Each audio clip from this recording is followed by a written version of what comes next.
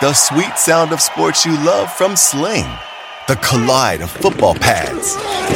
The squeak of shoes on a basketball court. The crack of the bat on a home run.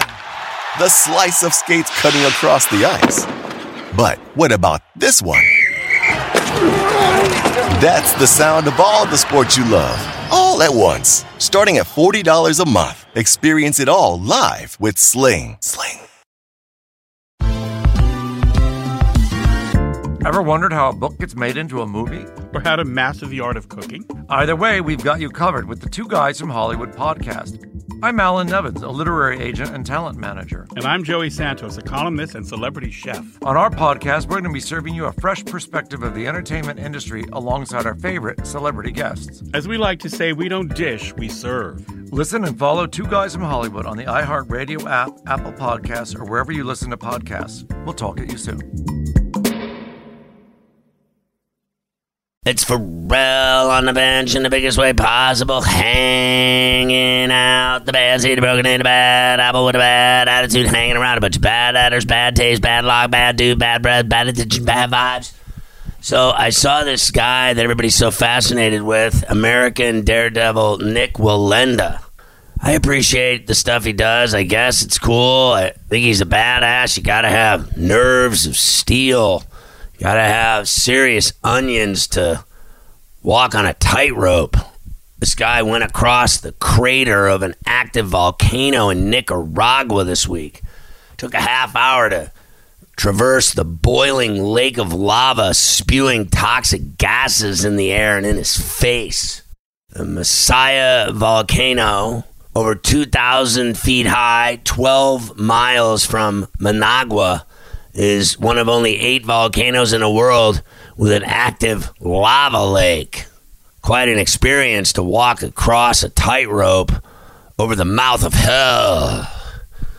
Wallenda started his 1,800-foot walk across the crater known as the Mouth of Hell at around 8:20 in the evening at night, midweek, and finished about a half hour later, soaked in sweat and very cheerful, praising God. He wore goggles and a respirator on his face for protection from the noxious gases. Then he removed his goggles about halfway through the stunt. He was just rocking the mask over his mouth and nose. Wallenda is the 7th generation of the famed Great Wallenda's family of stunt daredevils and circus performers. He said the gusts of winds caused him to lose his balance a little, while the gases affected his eyes, despite the goggles. Of course, Wallenda, who has previously walked across a high wire over Niagara Falls and made a blindfolded crossing between 2 towers in Chicago, said it was the longest and most dangerous high wire walk of his life. But unlike those stunts, he had a safety harness for the volcano crossing, which was broadcast on network television. ABC carried it, Volcano Live, a special nationally broadcast. The feat was captured by 17 cameras and 4 drones. They actually had play-by-play people doing the event. Sage Steele of ESPN was literally calling the play-by-play of the crossing that took a half an hour. I mean, how do you do such a thing? What do you talk about? The gases, the sweating, the goggles, the wind, the balance, the weather. I mean, what could you possibly talk about when you're doing play-by-play of someone on a high wire over the mouth of hell? After accomplishing the feat, Wallenda said he was relieved to make it across safely, as the unpredictable winds made it very challenging. He said there's no better feeling than wrapping his arms around his family after a moment like that. The show began when his wife, an acrobat, performed some pirouettes on a hoop suspended over the lava lake. So she got in on it too. In 2016, an American explorer wearing a special suit, some guy named Sam Kosman, withstood the extreme temperatures and descended to the depths of the crater. And in 1538, a fellow by the name of Friar Blas del Castillo also made the descent. He believed, allegedly, according to myth, that the lava was actually gold. And he wanted to get his hands on the gold and make some money. You know, last year, Wallenda and his sister safely crossed Times Square on a high wire, strung between two skyscrapers 25 stories above the pavement. 2013, Wallenda completed a tightrope walk that took him a quarter mile over the Little Colorado River. It's a gorge near the Grand Canyon. I actually camped there once at Cape Solitude, literally at 14,000 feet. There's literally no air. It's like super high altitude, and you have to adjust your body. I went camping there. I lived there literally on a campsite for 30 days over the Little Colorado River Gorge in the Grand Canyon. And you drink and smoke reefer basically for a month. That's what I did. I also juggled naked. They fly these planes over the Grand Canyon all the time, doing these tours from Las Vegas. Helicopters and planes fly overhead. People look down into the Grand Canyon and get their rocks off. But little did they know, when they'd be flying over the Little Colorado River Gorge, they'd see me stark raving naked juggling, which is what I did. I did it on purpose to get a reaction from people on the helicopters and planes. And I would do it stark raving naked. It always worked. But let's get back to Nik Wallenda. This guy, with all of his high wire acts, I mean, it really is impressive. He's got to be one of the most dangerous stunt guys ever. But the thing that I noticed mostly about the Mouth of Hell crossing was that the guy had a wire on to save his life. He was hooked to a giant wire above his head, so there were two wires. There was the tightrope that he walked across, which was literally this big, thick wire. When he's walking, the thing that I noticed about him is that it covers half of his foot. I know it's a tightrope. I know it's dangerous as hell. I know that I would never do it. I know that I am too much of a wuss bag to cross anything on a tightrope. I wouldn't cross, like, from my house to my neighbor's house on a tightrope. I wouldn't do it. I wouldn't go over Times Square. I don't even want to go up in the air in a skyscraper and go out on one of those glass ceilings. No thanks. You can have it. But crossing anything on a high wire with wind and danger, that's not my bag. It's just not happening. So I commend him for his stones. The guy is seriously got to have something wrong with him. Who in their right mind does these things? Crossing the Grand Canyon or Niagara Falls or Times Square or the Mouth of Hell. But I got home from work, I'm watching this guy, and he's got a wire over his head with a hook on it and a wire connected to him so that if he falls, the wire will catch him and he won't fall to his death. Now, I understand why his family would want him to be hooked to a wire. I understand why everyone would want him to be hooked by a wire to save his life.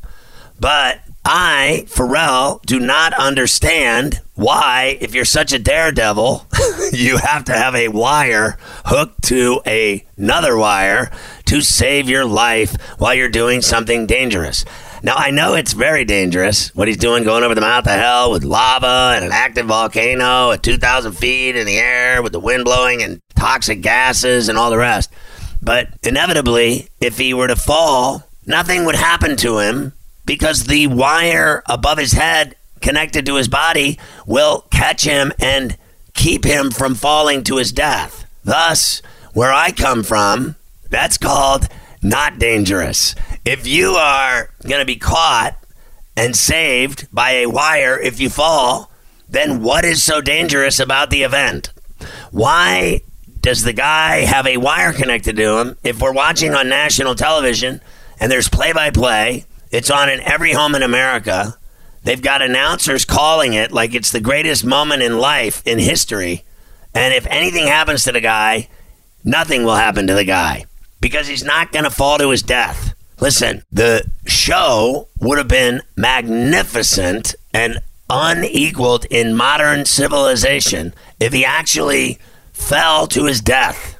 If we were watching him crossing the Mouth of Hell and the wind blew him off of the high wire and he were to fall into the lava and die, that would have been something to see. That would have been, honestly, the most incredible thing you'd seen in a long time. I just saw this guy fall off a high wire to his death in a lava pit and then fall actually into the lava pit that the other guy thought was gold.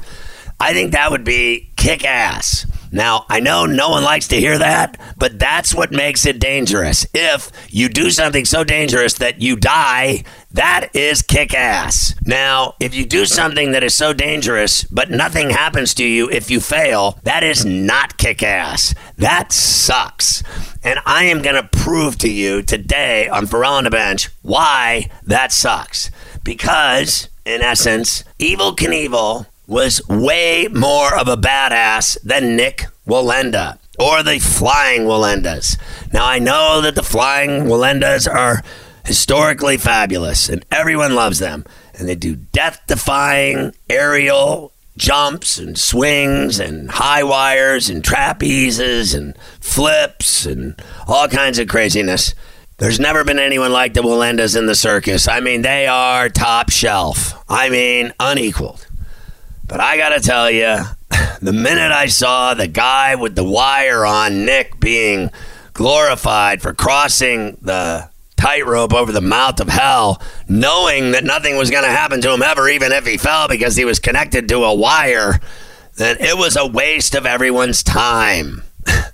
And I'm sitting there, my family was watching, 34C, Young Gun, Chopper, their aunts were over, there's 6 people watching this event, and I'm sitting there doing my picks for PharrellOnTheBench.com. I finally just said to everyone, what are we doing here? What are we watching? What is happening here? This guy is connected to a wire. Nothing's going to happen to him. Even if he falls, he's going to be fine.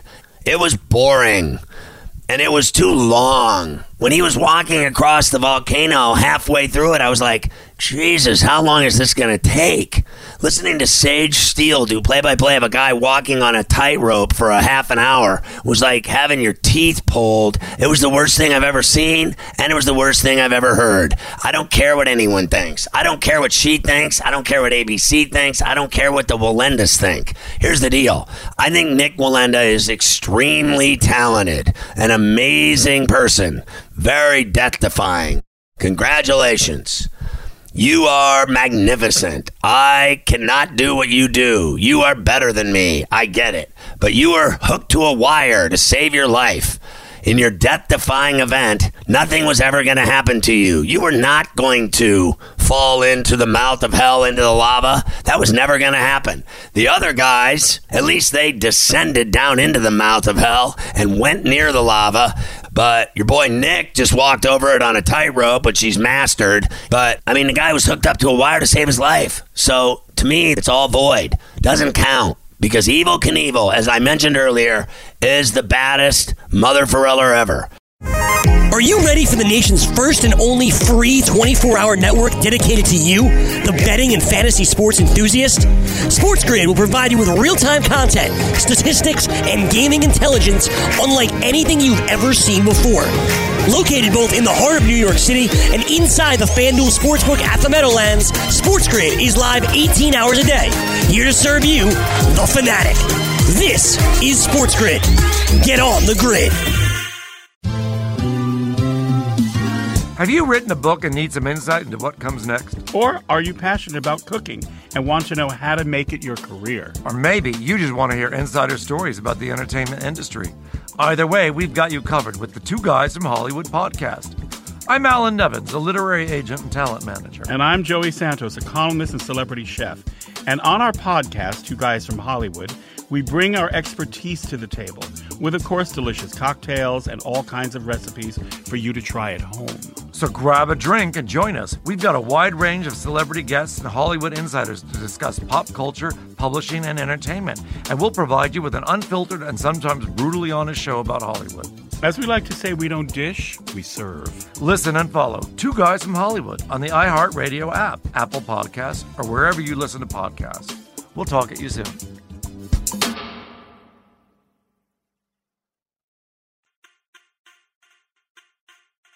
No one can compete with Evel Knievel ever. Think about his amazing pro daredevil career. He did every stunt imaginable. Between 65 and 77, Evel Knievel attempted over 75 ramp-to-ramp motorcycle jumps and one rocket flight across a canyon known as the Snake River. How badass is that? He was shot out of a rocket over a canyon.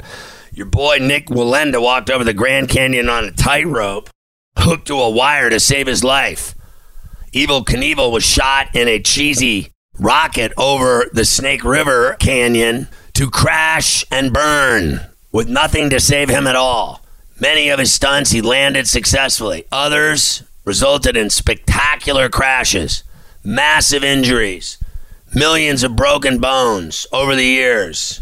Were very memorable. Knievel was good at delivering many lines, but he was also a guy that laughed in the face of danger and fear. I mean, he had it all going. The Star-Spangled Motorcycle. He had self-promotion at the highest level. Remember Caesar's Palace in 1967, New Year's Eve in Vegas, in a city no stranger to the big and brash. Evel Knievel attempted to fly his motorbike over the Caesar's Palace Hotel and Casino's iconic fountain.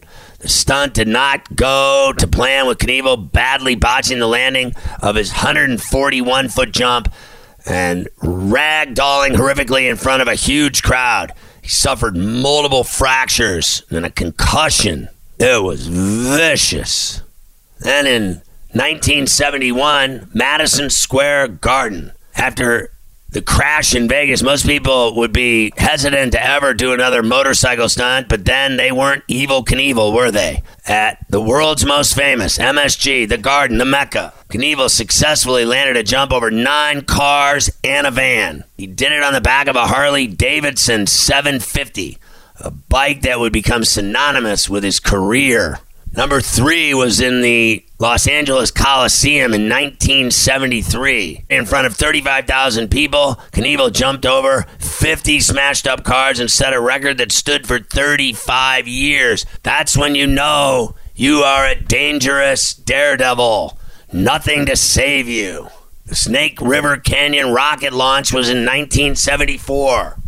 He had planned to jump his motorcycle over the Grand Canyon, but due to an inability to get airspace permission from the government, he was forced to look for a new location, eventually settling on Idaho's famous Snake River Canyon. He ditched his motorbike for a steam-powered rocket, dubbed the Sky Cycle X2, and Knievel attempted to fire himself across a 1,600-foot wide gap. It did not go well. His emergency parachute was deployed far too early, and he spiraled anticlimactically onto the canyon floor below. But he had the stones to try it. It takes massive balls to try to fly in a rocket over a canyon. Your boy Nik Wallenda walked over the Grand Canyon on a wire, hooked to a wire to save his life. Evel Knievel jumped over a canyon and spiraled to the canyon floor with a parachute that didn't work and smashed in the ground and broke a bunch of bones. Nothing to protect him at all. His parachute didn't work. It's different than having a wire hooked to you, hooked to another wire to save your wussy ass. Then there was 1975 at Wembley Stadium. After failing to attempt successfully the canyon jump in 75, Evel Knievel took himself to London's Wembley Stadium to see if he could successfully jump his motorcycle over a line of 13 single-decker buses. He almost made it before falling just short and crashing off of the final bus. 80,000 people gathered to see the spectacle were there when Knievel, battered and bruised, stood in front of the microphone afterwards and said, quote, "You are the last people in the world who will ever see me jump because I will never, ever jump again," end quote. Unbelievable. Wembley Stadium, 80,000. I've only seen the Rolling Stones do a concert there, or a heavyweight championship fight. I saw Klitschko fight there in front of 80,000 people, but Evel Knievel did it. What a badass. Many people asked if he ever jumped over animals. Well, of course. In 1965, he jumped his motorcycle over 2 mountain lions and boxes filled with rattlesnakes. keeping up with the dangerous snakes theme in 72, Knievel jumped his motorcycle over 100 rattlesnakes and 2 vans in Plymouth, California. One of the final chapters of his career occurred in 1977 in Chicago and involved a stunt that required 13 sharks. However, an unfortunate crash in practice left him with a fractured collarbone and a fractured right arm and massive bruising, and the stunt did not go off. But no one can question the greatness and the onions of Evel Knievel, always daring, always dealing with the aftermath and consequences of crashes, death-defying moves, with painful endings if failure was involved. With Nik Wallenda, if failure's involved, he gets caught by a wire and his ass is saved and his wife gets to go home with him and have a nice dinner and a glass of wine. Of course, Nik Wallenda, when he was done crossing the mouth of hell, he gave all the credit to God, and he's good friends with Joel Osteen, who has blessed him before many of his death-defying maneuvers to make sure that he's safe from the big fella above, who's clearly a fan of Wallenda. I wonder if he helped him get that wire that he hooks up to save his ass every time he does something so that nothing ever happens to him. You are not a daredevil if you have a wire that catches you from dying. That is the moral of the story today. After he crossed the mouth of hell, he was asked what would happen if he had to fall and grab the wire that he was hooked to. He said if he lost his balance, he would grab onto the wire and he could last for about 20 minutes. It would give people 20 minutes to rescue him, which is exactly what they would do. They would rescue him in the 20 minutes and he would not die. Strangely enough, as I was watching it, I thought to myself, how bored could I possibly be watching this? And then I thought it was like over, and I was like, wow, there you go. The guy did it, and he was hooked to a wire to save his life, so nothing was ever going to happen to him. What will I ever do without this in my life? Then I went to bed. I thought it was over. I thought I was going to move on with my life. But instead, I woke up and turned on the TV, and what did Good Morning America do to start their day? They interviewed Nik Wallenda about crossing the mouth of hell in Nicaragua. They were still interviewing the guy for his spectacular record-breaking crossing on a high wire connected to a wire to save his life. And I was like, are you kidding me? They're still interviewing this guy? The next day, he's doing a full interview on national television talking about the crossing of the volcano and the gases and the winds and everything else, knowing, at least I knew, that nothing would ever happen to him if he fell. Why is it so fascinating for everyone to hear from this guy? Why is he getting so much attention in national media and interviews and everything else? If he would have done it without a wire, then I would have thought, this is the greatest thing I've ever seen. This guy just crossed a active volcano with lava in it that would have burned him to a crisp, dead in 5 seconds if he fell into it. That would have been kick-ass. Now, I would have paid to see that. I think that would have been one of the great ratings grabber in television history if we actually were sitting there with our families and children watching and he fell into the lava. That would have made it a remarkable broadcast. What would have happened with Sage Steele? How would she have handled the play-by-play? I could just hear it now. How fantastic would that have been? I don't even think she would have been able to get through it. I think she would have broken down and started crying or something. And God, he's dead. He fell into the lava pits. Oh, Lord. In heaven's name, his family is suffering. Oh, Leo, Leo, Leo, Leo, Leo. Run for your lives, children. Nik Wallenda is falling into the mouth of hell, into the lava pits. He's burned into a crisp, and he's gone, and forever we'll never see him again. And all that is left is the high wire above. Oh, Leo, Leo, Leo, Leo, Leo, Leo, Leo. I looked at Wallenda's career. In 2001, he appeared with 7 other family members in Japan at this park in an attempt at the world's first ever 8-person high wire pyramid.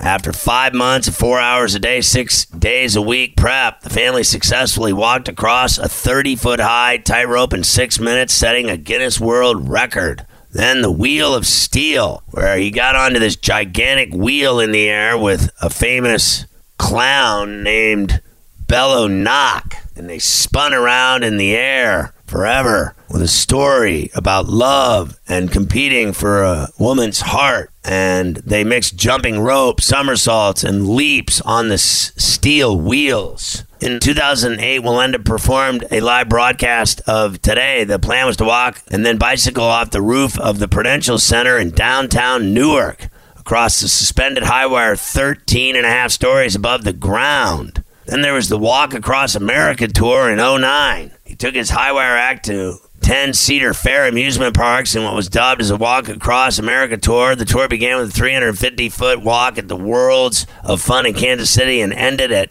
Carowinds, where Wallenda twice walked across the North Carolina-South Carolina state line on a high wire. Very fascinating. In 2010, Wallenda performed at the Atlantis in the Bahamas. He took a bicycle along a high wire 260 feet above the ocean. The 100-foot-long ride set a new Guinness World Record for highest bike ride on a wire. Then there was the Wheel of Death record in 2011 at the Trop in Atlantic City. He walked a tightrope inside the casino shopping center, performing with a 22-foot balancing pole 45 feet in the air. He dropped to one knee and then onto his back during the performance. He walked both forwards and backwards before completing the 100-foot-long journey. Amazing. In Puerto Rico in 2011, he completed a 100-foot-long wire crossing between two towers of the 10-story Cadado Plaza in San Juan, Puerto Rico. And then in June of 2011, he performed while hanging from a helicopter 250 feet above the Silver Dollar City in Branson, Missouri. Then he crossed Niagara Falls in 2012. That was incredible. No one can compare to Wallenda. He even proposed to his wife on a high wire over Montreal, Quebec. I mean, the guy has done it all. I just question when they started using the wire to save his life. It bothers me immensely. As I said before, he's very religious and believes that he's doing all of this because God wants him to do it and that he's protected from God. Is that like the same thing where God's on the side of the team that wins the game and he must not be rooting for the team that loses the game? A little concerned about that theory. Want to light the lamp on DraftKings and FanDuel this NHL DFS season? Then join DailyRoto.com and learn from the best daily fantasy sports players. Get updated fantasy hockey projections for NHL DFS, line combinations, and build stacks for tournaments in the Daily Roto NHL DFS Lineup Optimizer. If you are playing daily fantasy hockey without using Daily Roto, you are doing it wrong. Enter the promo code ACTION for a 10% discount. That's promo code ACTION for a 10% discount. Hey everyone, it's Michelle Williams, and I love being able to share my story with you on my podcast, Checking In with Michelle Williams, where my guests and I get real as we share the ups and downs of our mental health journeys, and I'd love for you to join me. I'm still on my own journey, but I want to be transparent with you because as I was posting all the highlights of my life on social media, I was breaking down. And too many people fall victim to the picture-perfect image of the high life, so I created a space to discuss the good and the bad. We can laugh, man, we gonna learn, and most of all, I hope to inspire you to go on this journey with me to better mental health. This is gonna be your church, your turn-up, and everything in between. So join me on my podcast, Checking In with Michelle Williams, a safe space for every kind of person. Listen to Checking In with Michelle Williams every Tuesday, a part of the Black Effect on the iHeartRadio app, Apple Podcasts, or wherever you get your podcasts. I'm just glad he's okay and didn't fall into the volcano and die. But it would have been kick-ass to see. I think that moment of him flipping through the air down into the lava would have been badass. But that's just me because I'm a jerk. You know, I don't want him to die, but I think it would have been a better broadcast because the one I watched was pretty boring. I mean, I know he suffered with all the gases and everything going in his face, and he was soaking wet, sweating, and he dealt with the winds, and I admire his bravery. But I just thought that after about 20 minutes of it, I wanted to jump into the lava. I wanted to jump into the mouth of hell. I had had enough. I even asked the people in the room that were watching, aren't you bored yet? Because I was bored to death. I don't know what it is. Maybe they could have done it fast, just showed the last 15 minutes of him doing it. And then the first 15, they could have just done high-speed highlights of it and moved it along a little bit. But that's just me. I'm a jerk, so I ruin everything, right? Pharrell on the bench. You won't see me hanging from a steel wheel or a high wire or over a resort or over Times Square or over a active volcano. I just don't have the stones for that. I don't even like being on a chairlift. And meanwhile, I love skiing. But I don't like being high in the air and dangling from a wire, let alone sitting in a chair on a chairlift hanging from a wire. I never felt safe on those things. The gondola ones were way better. I felt safer on a gondola, inside the gondola, and then there were usually chicks in there with me, and I was hitting on them, and then trying to see if they wanted to smoke a fatty or have a drink with me at the top of the mountain before we ski down and maybe go have a session. Maybe have a little relationship, you meet someone out of the blue skiing, a little ski bunny. Would you be interested in hooking up for a little small session? I saw this bizarre story about women and body hair, and I was kind of caught up in it. I saw this lady from the University of Birmingham do an interview, and she said, today most women feel like they have to shave, like they have no other option. There's something deeply fraught about that, though perceptions are slowly changing. I was seeing that in the Middle Ages, good Catholic women were expected to let their hair grow as a display of femininity. By the 18th century, hair removal still wasn't considered essential by Europe and American women, although when the first safety razor for men was invented, women started using them as well. They said the first razor ever was 1760. That's rocking it way back. It wasn't until the late 1800s that women on both sides of the Atlantic started making hair removal an integral part of their beauty routines. By the early 1900s, upper and middle class white America increasingly saw smooth skin as a marker of femininity and female body hair as disgusting, with its removal offering a way to separate oneself from cruder people, a lower class, and immigrants. The shorter hemlines of the 30s and 40s and a shortage of nylon stockings during World War II meant that more and more American women began shaving their legs. The introduction of the bikini in the U.S. in 1946 also led to shaving companies and female consumers focusing on trimming and shaping of their nether regions. I was looking at a picture of Sophia Loren, the great Italian goddess, wearing a white embroidered dress, posing for a photographer in Venice in 1955, and she was rocking the pit hair, and I was freaked out how anyone so hot could show up in a dress, smoke show city on a yacht in Venice, and then lift up her arms, and she's just absolutely kicking the hairy pits. I was a little bit freaked out. In the 50s, as Playboy hit the newsstands, first issue was 53, clean-shaven, lingerie-touting women set a new standard of sexiness, they say. By 1964, 98% of American women aged 15 to 44 were regularly shaving their legs. Wax strips and the first laser hair removal also debuted around then, though the latter was quickly abandoned for its damaging effects on the skin. It gave you rashes. In the late 60s and 70s, full bushes were not at all uncommon, even in Playboy. I used to remember looking at Playboy and they were rocking the full bush in the home plate area. Also, you had the hippie culture, and the hippies rejected hairless bodies. For a lot of women, body hair was a symbol of their fight for equality. And it wasn't seen as unnatural. Not yet, anyway, they said.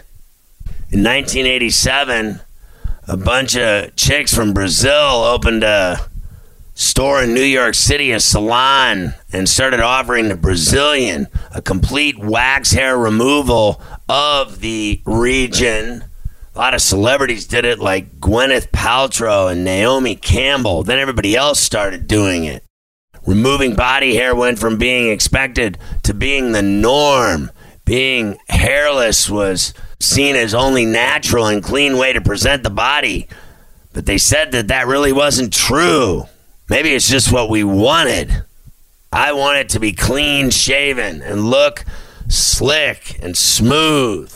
What could be worse than seeing chicks with giant bushes and hairy armpits rolling around like they do in Italy on the beaches? If you go to the beach in Italy, you'll go down to the shore and go to lay out and see all these smoking hot chicks, Italians. I mean, you'd run off with all of them until they rock that armpit hair and you go running the other way.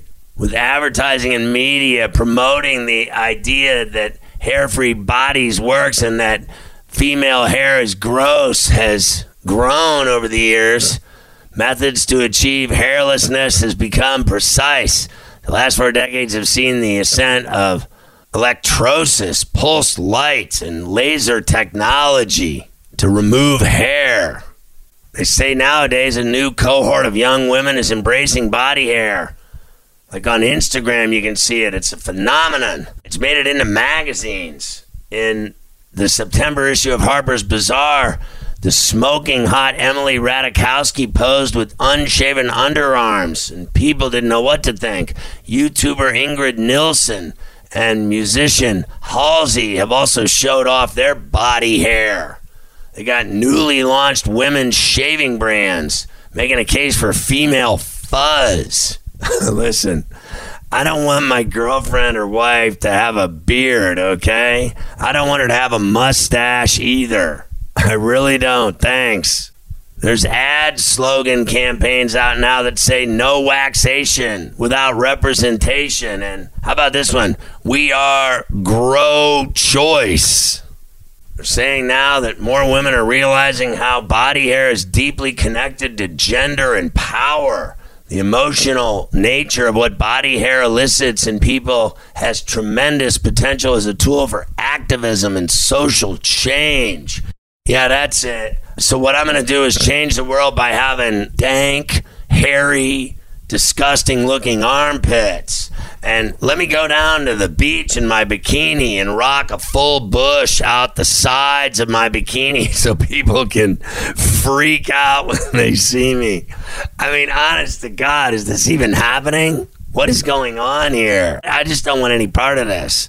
I mean, I can't even take it. I don't want chest hair, back hair, crotch hair. I'm constantly manscaping. It's a pain in the ass, but I do it every week. I play basketball with dudes with the full sweater going. Don't you remember the story of Pharrell talking about getting our boy Rick Haro to come into my studio at Howard Stern, and we did a full body shave on him, front and back. I mean, he looked like he was rocking a wool sweater on both sides of his body. He had more body hair than an animal, and we were skeeved by it. The last thing I want either, as I said before, is my girlfriend to have a beard. I mean, what's next? She's going to have a goatee? I mean, is there anything better, honestly, than when your girlfriend or your wife has her rocking, clean-shaven legs and they're as slippery as a slide at the park, and they got like that shiny, slick, perfect feel to them, and you get a little leg and you're happy? I mean, is there anything worse than you're laying in bed and she's got hairy legs and stubble that'll cut you? Can you imagine going out and what do? Go to the park, you go out on a date, you go out to dinner, and she wears a dress or a skirt, and then you sit down for dinner in the Italian restaurant, you have your glass of wine, and you have your Caesar salad, maybe a shrimp cocktail, maybe a little bruschetta, maybe a little neck clams, and then the guys sitting next to you at the table look over and she's got massively hairy legs, like she just got done playing basketball at the gym with Pharrell. I just can't have it. It's just not going to go over well. Or she's got a full Fu Manchu, or she's got the long hairy armpits. I saw a rock star with literally gigantic, I'm not even kidding you, 7 to 10 inch long, full hairy armpits and tie-dyed teal. It wasn't even normal body hair. She had completely colored her hair on her head, which I have no problem with. But she colored her armpit hair too and was rocking it and showing it off and saying, look, I have 10-inch, giant, massive, hairy armpits, and it's all painted teal. I mean, I just can't even deal with it. I looked at it, I was like, oh my God, what is happening here? And I'm just like, whoa, stop the press. I'm not having it. Like, if my girlfriend or wife did that, I'd be like, what are you doing? Are you trying to be free or something? You trying to make a point, change the world? Because you're skeeving me. I mean, you really are grossing me out. I don't know what's happened to you. I remember when you were smooth and just delicious, and now you're an animal. You're like living in the woods. You haven't bathed in weeks. What's going on here? You got to keep the shaving going. You got to keep the removal of body hair is essential. On chicks, for sure. On men, for sure. I go to the gym, and there's these dudes that have 7 million pounds of hair all over their backs and chests and shoulders and arms and legs. And they're the ones jumping in the pool, swimming laps, and they got all their body hair falling off of them. And you're swimming and eating their body hair as you're gulping water and swimming laps, and you got some dude's hairy body trailing you, and you're hitting all of his action as you're swimming laps. Is there anything worse than that in life? No. Want to be the next daily fantasy millionaire? Dunk on your NBA DFS competition with DailyRoto.com and dominate on FanDuel and DraftKings this season. Compete with the pros with DailyRoto.com, Optimizer, and the most accurate projections in NBA DFS, plus lineup alerts, breaking news, late swap support, and much more. Save 10% on winning NBA DFS advice with promo code DUNK. Visit DailyRoto.com/dunk to learn more.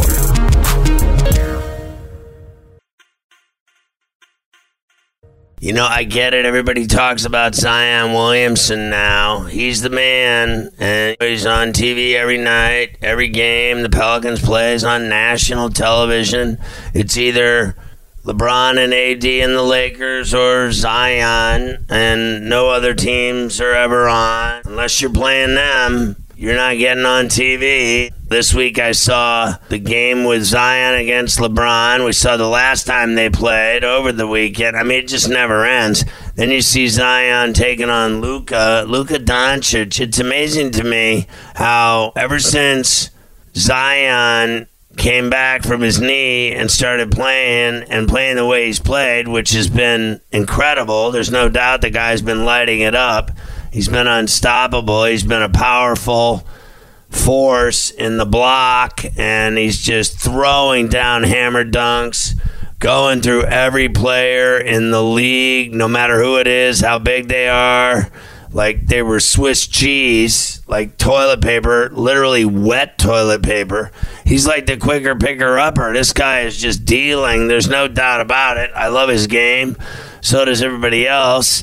I am a little sick and tired of the attention where he gets all of it, nobody else gets any. I mean, Ingram's on his team, and he scores and does it all, and he gets no love at all. All we hear about is Zion this, Zion that. Even the head coach is sick of it. The guy plays a back-to-back, and everybody's worried about him. And then Alvin Gentry's like, he's 19, he'll be fine. Leave me alone. Just stop talking to me. There's nothing wrong with him. He's a kid. That's all he is. He's a kid playing in a giant's body. I mean, the guy is just a freak of nature. I get all that. But ever since he came back, no one ever talks about Doncic anymore. This guy is the most amazing player. When you think about what he's done at his age, it's insanity. He comes over from Real Madrid, and then in the game against Zion, he put up 30 points, 17 boards, and 10 dimes. He had a steal and a block shot in 41 minutes in an overtime win. He had x-rays for his left thumb after the game. They were negative. But the bottom line is the guy has been a complete stat freak. 28.5 points a game, 9.5 boards a game, 8.8 dimes a game, It's just unbelievable. The minutes he's playing. The last 10 games, he's averaged 34 minutes. In his home games, I mean, you look at him, 28.5 points in his home games. The guy scores every night from everywhere. No one can stop him. I mean, think of this. In his career, which is young, right? He's played 122 games, and the guy's shooting 44% from the floor, 32% from downtown, 73.5% from the line, averages 8.5 boards, 7.1 dimes. He has blocks, steals. He averages a steal a game. I mean, 24.2 points in his career. And then this season, 28.5 points per game. It really is unbelievable. But nobody talks about him. They only talk about him if he's playing Zion. When do you ever hear him saying anything about Luka Doncic anymore? They don't show the Mavs games all the time on national television. They're too busy sucking up to LeBron and AD. And if they can't get their hands on a Pelicans game, God forbid they show other teams, because the only team they show besides those two, Lakers and Pelicans, is the Celtics. I said it on Sports Grid. I said it on Coast to Coast. I said it on In-Game Live. It's those three teams. And then they'll sprinkle in very little of, Sixers because of Embiid, Heat, and Raptors. And who else do they show? The Clippers, and at the very worst, the Nuggets. Besides that, they show no other teams ever in the NBA. I mean, literally ever. And so when all you do is talk about Zion and LeBron and AD, you forget how great Luka Doncic is. This guy has been crazy good since he came in the league. He played pro for Real Madrid in Spain, and I think that's what made him such a badass. The guy's already been a Rookie of the Year. He's already been all-rookie first team. I mean, his moves are so sickening, it's not even funny. The kid from Slovenia lighting it up, his handle, his step backs, his moves. Did you see his fake from the free throw line? Step back, fake, step back, jab, step, go, drag, back, and go. I mean, he was just embarrassing the Pelicans defenders in that game. I love when he goes to the wings and runs down on the wing and then steps in like he's going to drive and then pops back 4 feet and shoots a 3 teardrop city. It really is unbelievable. And that guy can shoot the lights out. And to me, Zion is all about power moves and dunks, alley-oop dunks, tomahawk dunks, low post moves, which are impressive. I'll give you that. They're all phenomenal. Off the lob, his flush dunk. If you give him the ball in a low block, he spin-a-rama and finish. He will go up, miss, follow his shot, get it back, dunk it, get it back, tip it in. He always manhandles whoever's in front of him. That's his spot down there. That guy owns the low block. The paint is his penthouse. I get it. I'm digging his game, don't get me wrong, but this guy, Luka Doncic, he's all over the place. He's up and down the floor. He's shooting from everywhere, every angle, every spot, deep corners, on the wings, top of the key, half court, step backs, game winners, half court, halftime shots, dribbles between the legs, step back, bombs. The guy dribbles until you make a mistake. You lean one way, he's going the other. He'll break your ankles every time. He clearly shoots better. I don't trust Zion Williamson outside. I think when he shoots a 3, it's a line drive. He gets lucky when he makes them. I don't even like him, frankly, from the line. but everybody else adores everything he does. He has no faults. Literally, Williamson, no faults at 19. He's the perfect player. Everyone's already turned him into LeBron and Michael Jordan. Meanwhile, Doncic is the better player. Doncic does everything right, and I think everybody in the league respects him. It's like every night he puts on a show. Do you see what this guy does? Now, I won't deny Zion is helping the Pelicans go for a playoff spot, and they are making a run because of him. That's why they're doing it. They got a lot of talent on that team. They started the season crappy.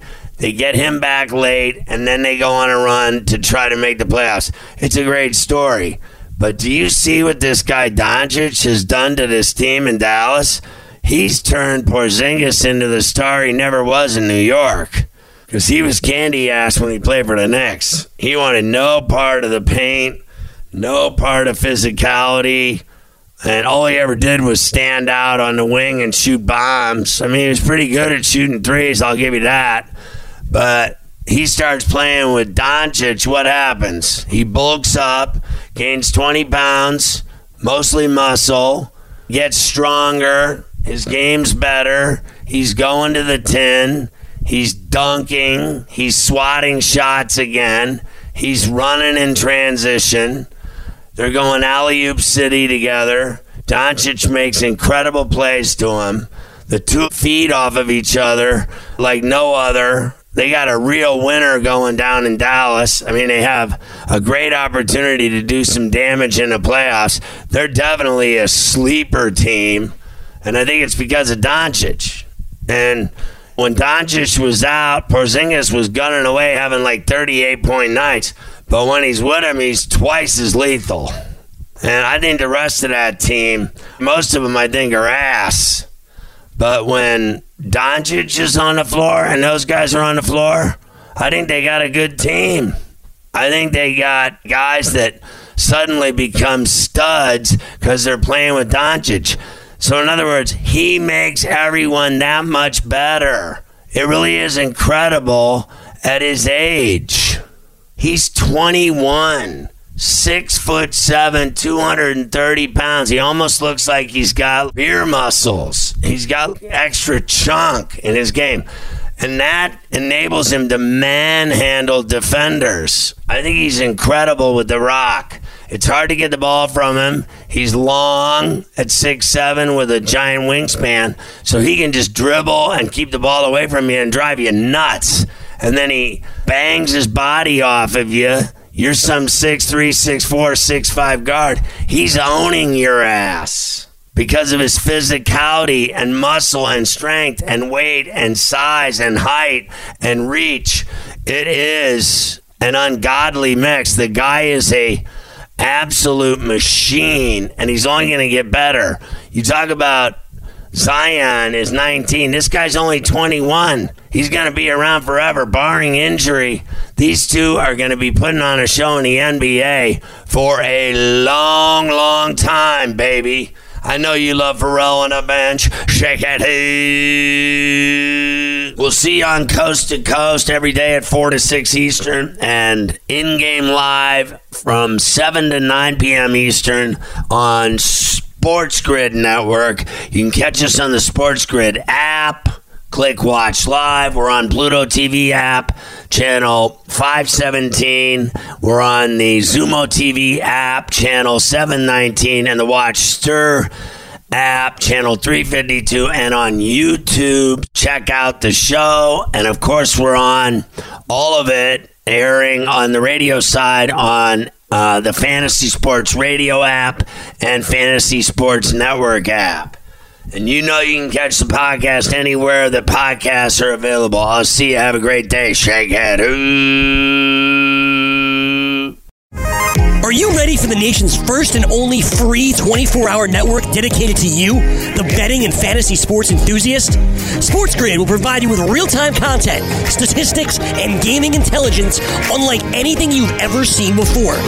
Located both in the heart of New York City and inside the FanDuel Sportsbook at the Meadowlands, Sports Grid is live 18 hours a day. Here to serve you, the fanatic. This is Sports Grid. Get on the grid.